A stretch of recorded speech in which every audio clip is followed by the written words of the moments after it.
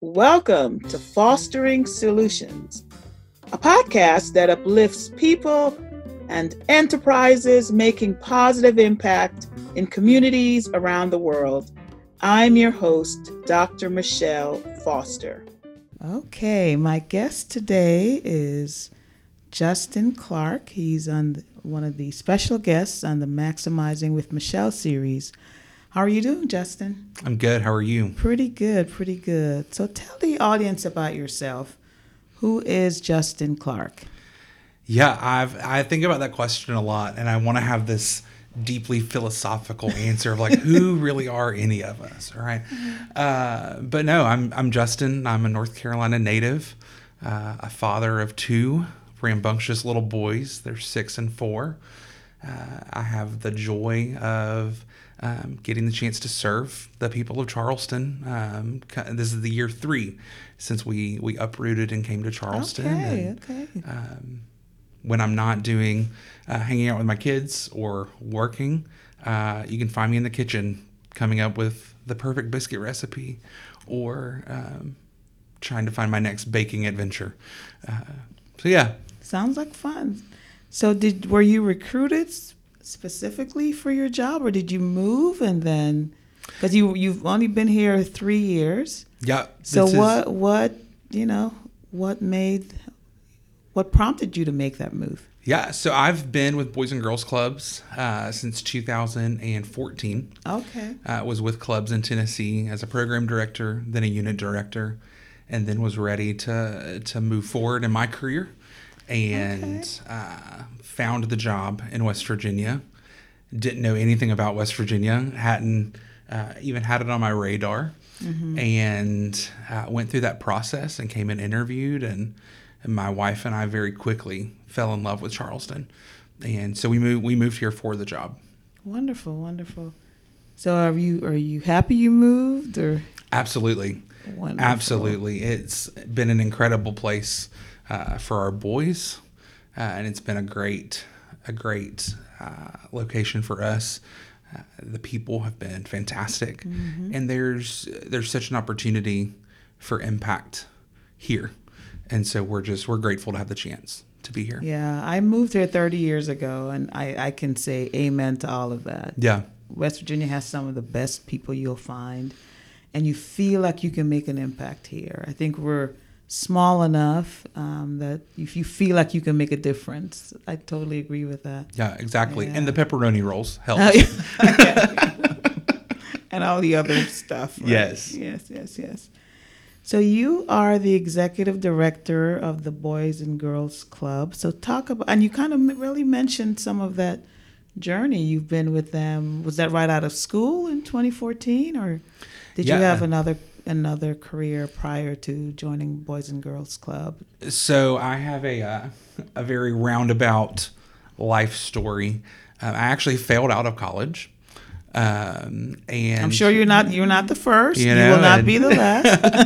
And things in my life had just gotten really crazy, and so I sold everything I owned and moved to Romania. And oh wow! Yeah. Okay. Worked at an orphanage in Romania for a year.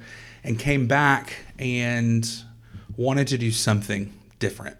And didn't know what that was, but moved into a friend's basement in Northeast Tennessee and was driving around this little town called Elizabethton one day. And the Boys and Girls Club had a now hiring sign out front. Oh, wow. I had never gone to the Boys and Girls Club, never done anything with them. And walked in the door and met my now mentor, Jenny Wright, and fell in love with the club movement. And now they say we say we bleed blue for Boys and Girls Club Blue, and so have been with them ever since. Okay. So what keeps you in this work? What keeps you in this sector working with young men and women? Well, the ability to get wealthy in the nonprofit world is absolutely oh, yeah, right. the driving force. Good luck with that. No, not at all. I really, and it goes back to what we said at the beginning, I really feel like that clubs and the age groups and the families that clubs are serving, there's such an incredible potential for impact. And not just short-term impact, but for generational impact and generational change. And it's just so rewarding. It's not instant gratification, right? That's a hard part. But I've been in the clubs long enough now that I get phone calls from a kid that says, "Hey, Mr. Justin, I just graduated college," or "Hey, Mr. Justin, I'm getting married," or "I made the football team for high school." And so it's getting to see that impact that keeps me coming back. Absolutely. So this series is about maximizing impact. So what does that term mean? What does it mean to you? Yeah. Without reusing the word maximizing, right? I think it means leveraging every resource that we have, whether that's as an individual or as an organization, as a business, leveraging every resource that we have to make the most impact. And that's, again, the impact for the individual, the impact for the family, and ultimately, with the work that we do, the impact for a community. And so doing whatever it takes and doing whatever we can to meet that goal. Okay. So you were the first person. I released my book, Baby, on February 23rd of 2023. And you were the first person to order my book. And I was just like, oh my gosh, somebody actually bought my book.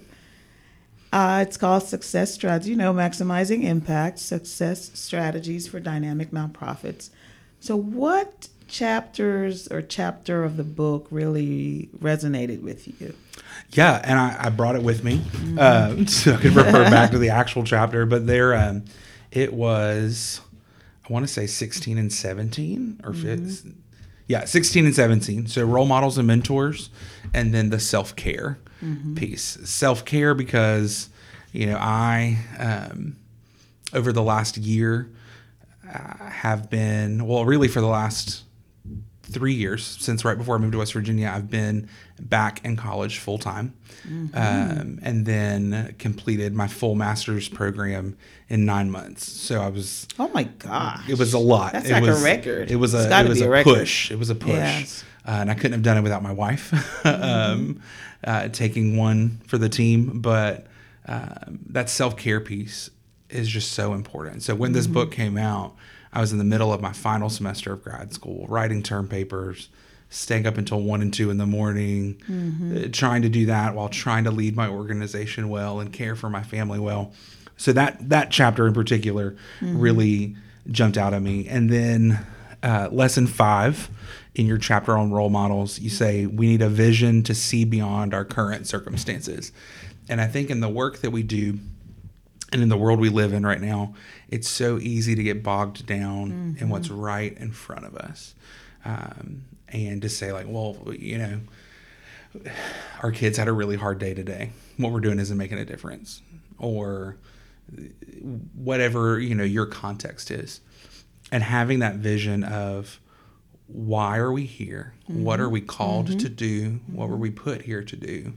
I think is the key motivation to get out of bed every morning and go back to the work the next day. So about, you ask about the main takeaway. That was a huge one for me because I think that sets the tone for everything else, right? Your vision for what you're doing sets the tone for the financial procedures. It sets the tone for the strategic planning. It sets the tone for board development. And so I think that was it was a good reminder for me to not get bogged down in the here and now. Yes, and not be overwhelmed because it can be overwhelming when you're running, when you are the leader of the organization, it all falls on you. You know what I mean? So it can get overwhelming if you let it. Yeah. So talk about the programs that you have at Boys and Girls Clubs. And which ones do you think are most impactful? Yeah. The thing I think about in terms of impact, again, it's not an instant gratification thing, right? So some of the immediate impact is hard to quantify. But I think that our literacy focus and our prioritization of literacy since COVID is when we're seeing some really great short-term impact and short-term gains. So we've partnered with the Greater Kanawha Valley Foundation and the Wheeling Country Day School, and we're providing I think we're up to 40 kids now with targeted and individualized literacy tutoring. They get that 2 times a day or 2 times a week during the school year, but they're getting it 4 times a week during the summer program, and really trying to hit that summer learning loss. And so we just got some progress reports and updates from schools, and we have kids that have moved from C's and D's to A's and B's. It's amazing. We're seeing increased confidence. We're seeing increased interest in those kids going on the library field trips or taking books home from the club. So I think that program is something that we're really proud of and something that has impact. Right. And you can measure the impact. Yes. So it's always great. Yeah. And then this is our first year since COVID that both of our club sites in Charleston and St. Albans are open for the summer. And I think that summer programming time is so important because we have kids that there's nowhere else for them to go. And it's safe. And for it's them safe. Yes. And so we're open 50 hours a week. And so our parents are able to go to work. They can drop their kids off. Their kids get fed. They go on field trips. We continue to prioritize academic success, and we have so much fun. We have so much fun. And this summer, we're doing everything from gardening to going to tour the Mothman Museum. We try to give kids a variety of experiences, but I think that one has impact. One, from that safe place, but 2, with our efforts to kind of attack summer learning loss and help mitigate that. So you've got the 2 sites. So how many children do you serve per year? And how large is your team? Yeah, so when I got here, the clubs have been closed for 15 months. It's in-person programming. And so we reopened Charleston really quickly and then reopened St. Albans. And so the last 2 years have really been let's grow and let's get the doors open. Right. So in our last program year, we served a little over 300 kids total, about 50 to 60 a day between the 2 sites. Our St. Albans site since the beginning of this school year, because our year runs October to September. Okay, like the federal fiscal year. Yes. Okay. Yeah. And so we're about to come up on our reporting for this year, but St. Albans has doubled their average daily attendance. They've doubled the number of kids that are registered members. So to answer your question, this is a roundabout way. To answer your question, we are on track to serve, I want to say, a little over 400 kids this year. That's amazing. And anticipate being back at our pre-COVID capacity when the school year starts. We have 2 full-time club directors, one for each site. We just hired an education coordinator that's going to share responsibilities with the 2 clubs. And then our youth development professionals, our direct program staff. For the summer right now, we have 13, I believe. And then the school year the hope is to have 12. So 6 at each club site. Okay. Yeah, it's a major operation there. Yeah. It's an adventure. But when you have the right people and the right seats on the bus, it makes a difference. It does. For sure. It sure does. So what strategy, and you may have already mentioned this, but if you want to expound, what strategies have you used to maximize impact? We try to do, for our staff and for our community partners, we try to leverage storytelling because that, in my experience, that helps to drive stakeholder engagement. And so that's, storytelling of the successes, storytelling of the challenges that we're facing, I think would be a critical one. We have tried to be more intentional in engaging with the families of the kids that we serve, so that we're not just an after-school program. We're meeting the needs of the family. Right. And so that comes in the form of providing financial education classes for parents, or we're working on a nutrition program where we're going to be able to bring families in and help them meal plan and meal prep together, so that we're seeing that impact at home too. And then it's just, in our context, it's going out and finding the resources so that we can serve more kids more often.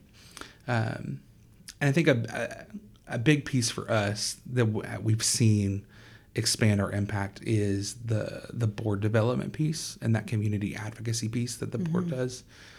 When I got here, we had 4 members, and they were tired. They'd been doing it for years, and through them and through the revitalization of our programs, we've grown to a team of 12, and they're incredible. And they've bought in, and they are out helping to advocate in the community, and helping us identify resources that already exist that we can either partner with or point our families to.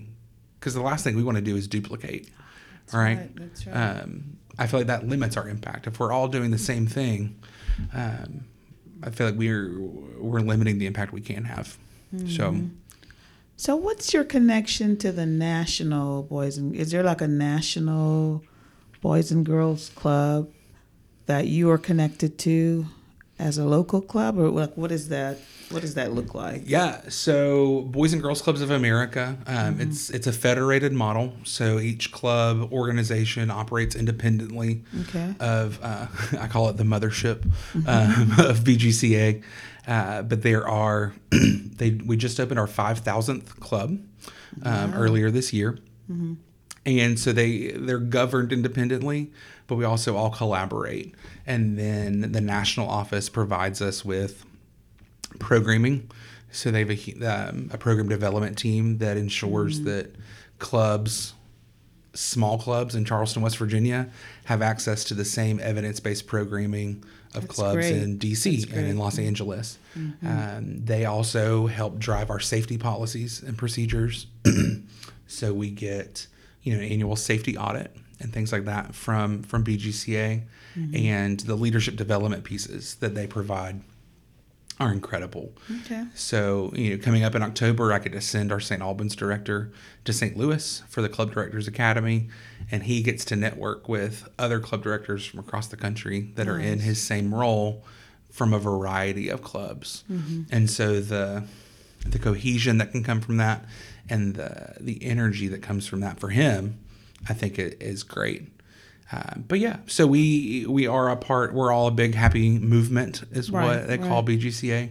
And the headquarters really drives, again, just program delivery, impact, and then being a great resource for us for safety and any other issues that we're confronting in our local area. Right.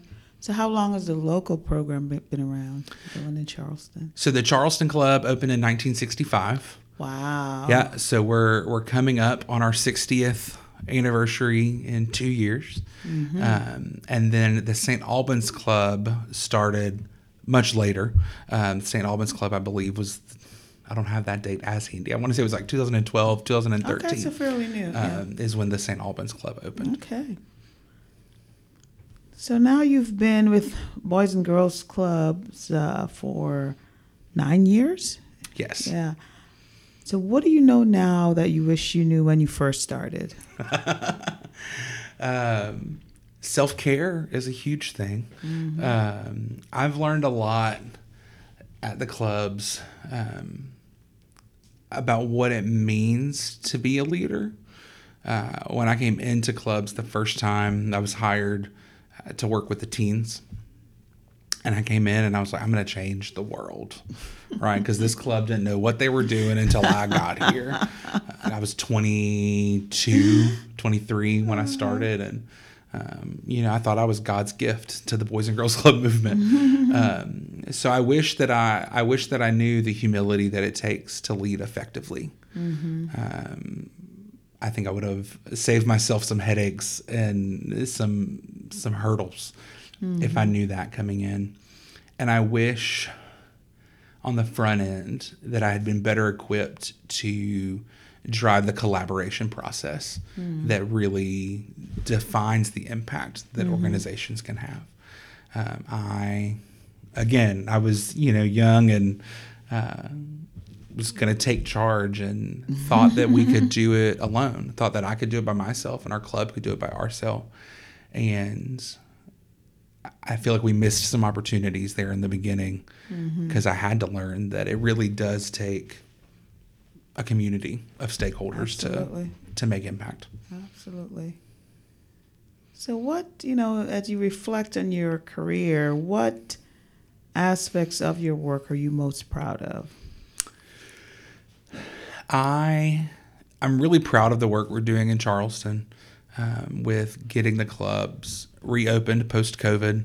That was a long shutdown for the clubs here. And so getting the clubs both reopened and operating, I'm very proud of that. On a personal development piece, I'm proud that as a first-generation college student, I just finished my master's with high distinction. Congratulations. That's awesome. That is awesome. I got an A- in statistics, so I finished with a 3.97. Oh, wow. I wanted that 4.0, but I took what I could get. That's okay. That's excellent. So thank you. I'm really proud of that, and I'm grateful for the opportunity to show my boys that example. So the Charleston Club, and I'm proud from my time back in Tennessee. The club that I came to was in a period of transition. It was in a period of, really just a total turnover of staffing. And I was hired in January of 2019. And by January of 2020, we had doubled our attendance. So we were seeing almost 175 kids a day. Wow. And we had this great upward momentum. And then the world shut down. Then the world changed. And we had to pivot. The world changed, yeah. But we didn't shut down during COVID. We pivoted to be a virtual learning hub, and we're able to continue to serve kids and families through the pandemic. I'm sure that was very important, for the families, Yeah, and I can't take the credit for that. We had an incredible team, but I'm proud to have been a part of that at that critical time for our families. Yes, that's awesome. What a rough time, my goodness. So when you think about taking your program to the next level, you mentioned the resources from, Boys and Girls Club of America. And so what other resources would you need to really take your program to the next level? Yeah, the clubs in Charleston are in a unique position because we have the resources of the Boys and Girls Clubs of America, but we also operate as a program of the Salvation Army, and so we bring to bear the resources of the Salvation Army, which we're very fortunate to have. I think as we look to the future, we have to continue to do, and it goes back to what we talked about. We have to continue to do the work to build collaborative relationships across our communities. That's with service providers, that's with other organizations, but that's with our community too. And so what does it look like to build relationships in our neighborhood on the west side where our Charleston Club is, or right off of Main Street, St. Albans, where the St. Albans Club is? What does that look like? I think that's going to be critical because it's not my program. It's not the advisory board's program. It's this community has to decide, do we want a Boys and Girls Club? Do we need a Boys and Girls Club? And do we think that it's effective? And if so, it takes the community to make sure we're doing the most and maximizing the impact that we can have. There you go. Obviously, financial resources are always a thing, and I think as we come out more so out of COVID, and we're seeing the way that our families are struggling, and we're seeing the way that government funding that we all relied on for so long in terms of charitable support, we're going to have to rethink the way that we steward the dollars that we have and the way that we cultivate those relationships with donors and with partners. Because it's going to take really diversifying your funding, isn't it? Yeah. Absolutely. And, we're in the position of we want to ensure sustainability and ensure that we can operate, but not building that program on the backs of the families that we're serving, right? And recognizing our families are struggling more than they were 2 years ago. So how do we lower the investment that we're asking for from our families, increase the investment by our community and by other stakeholders, so that we can serve the kids who need us the most. Right. We have a policy and a practice for us that we'll never turn a kid away. I have families this summer that are paying us $1 a day for their kid to be there because that's what they can do. But I think that's going to be a critical conversation to have as we move forward and as we grow. So what would you tell someone who's thinking of starting or just learning more about a nonprofit program similar to yours, whether it's a Boys and Girls Club, but just that whole space of working with youth? What advice would you give to them? Run. I think that, and again, we said this earlier, before deciding to jump in, before deciding this is what I'm going to do, I think it's important to look at the work that's already being done around you, and is there a space that already exists where you can jump in and help expand impact rather than duplicating what's already there. Right. I think that's important. And that lesson that I learned in the beginning, that collaboration is key. So if you look at the community and determine, hey, there is a need that's not being met, who can we collaborate with to meet that need? But also not coming into a space like youth work and saying, this is what this group needs. This is what the solution is. Right. I think it takes listening to the community that you're wanting to serve, listening to the community you're hoping to have an impact in, and the space you want to have impact in, and letting their story and letting their reality drive what impact is going to look like. Because you may have one idea that you're going to come in and you're going to get every kid to have an A+ in statistics, so they don't get a 3.97.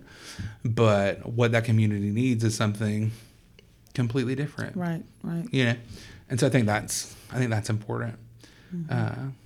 And then remembering that it is not instant gratification. I've been in Boys and Girls Clubs for 9 years.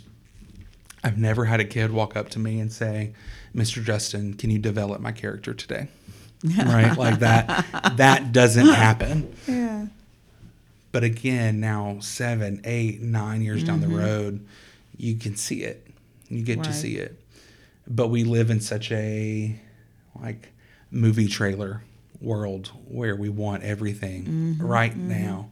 And that's just not what the space It'll take some investment of time and talent. Yeah. And, resources to really get them there. And tears. And disappointment. Yeah. Because it's certainly a marathon and not a sprint. Absolutely. It is not. So as you're working with our youth, you're really, developing them into, great adults.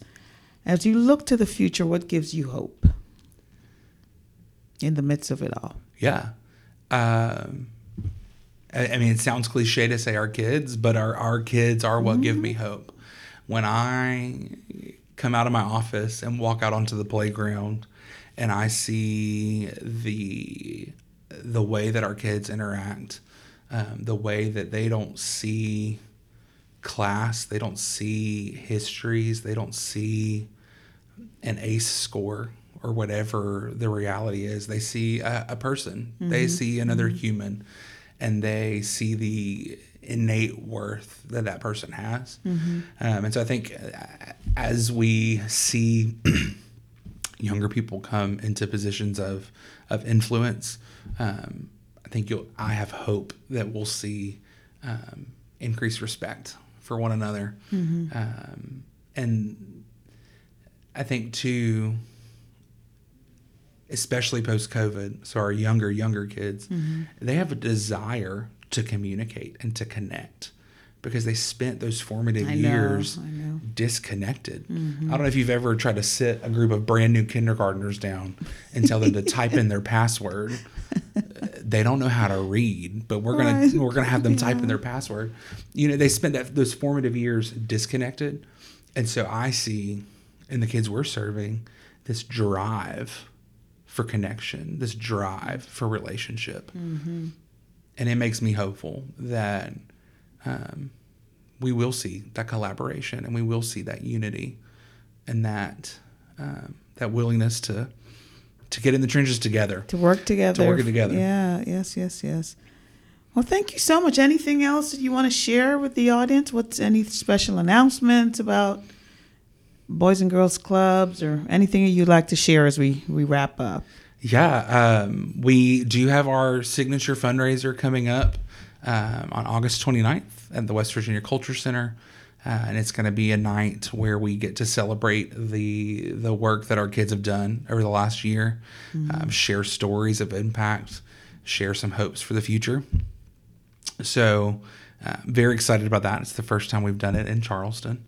And I think the other big thing we have coming up is July the 10th, we open school year registration. And it seems crazy that it's already July. Like that's not even 2 weeks. No. And I feel like we just started the summer. I know. Time is flying by. Yeah. And so we will be opening that school year registration. And I would also just like to give, an open invitation to folks that are listening. We would love to have you come to the club and invest in the way that you want. We have folks that come in and read to our kids. We have folks that come in and teach our kids how to use sewing machines. We bought these sewing machines. I don't know how to use a sewing machine. Don't tell my grandmother. But, and we have folks that come in and have taught our kids how to paint, have taught our kids how to change their oil in their car. What is it that you bring to the table and you're excited about that you want to come and give back to our kids? So we'd love to have anybody who's interested in that reach out to us. Wonderful. Well, thank you so much, Justin. It's been a pleasure having you on my series, and I look forward to the great things I know you're going to continue to do. Thank you. Thank you so much.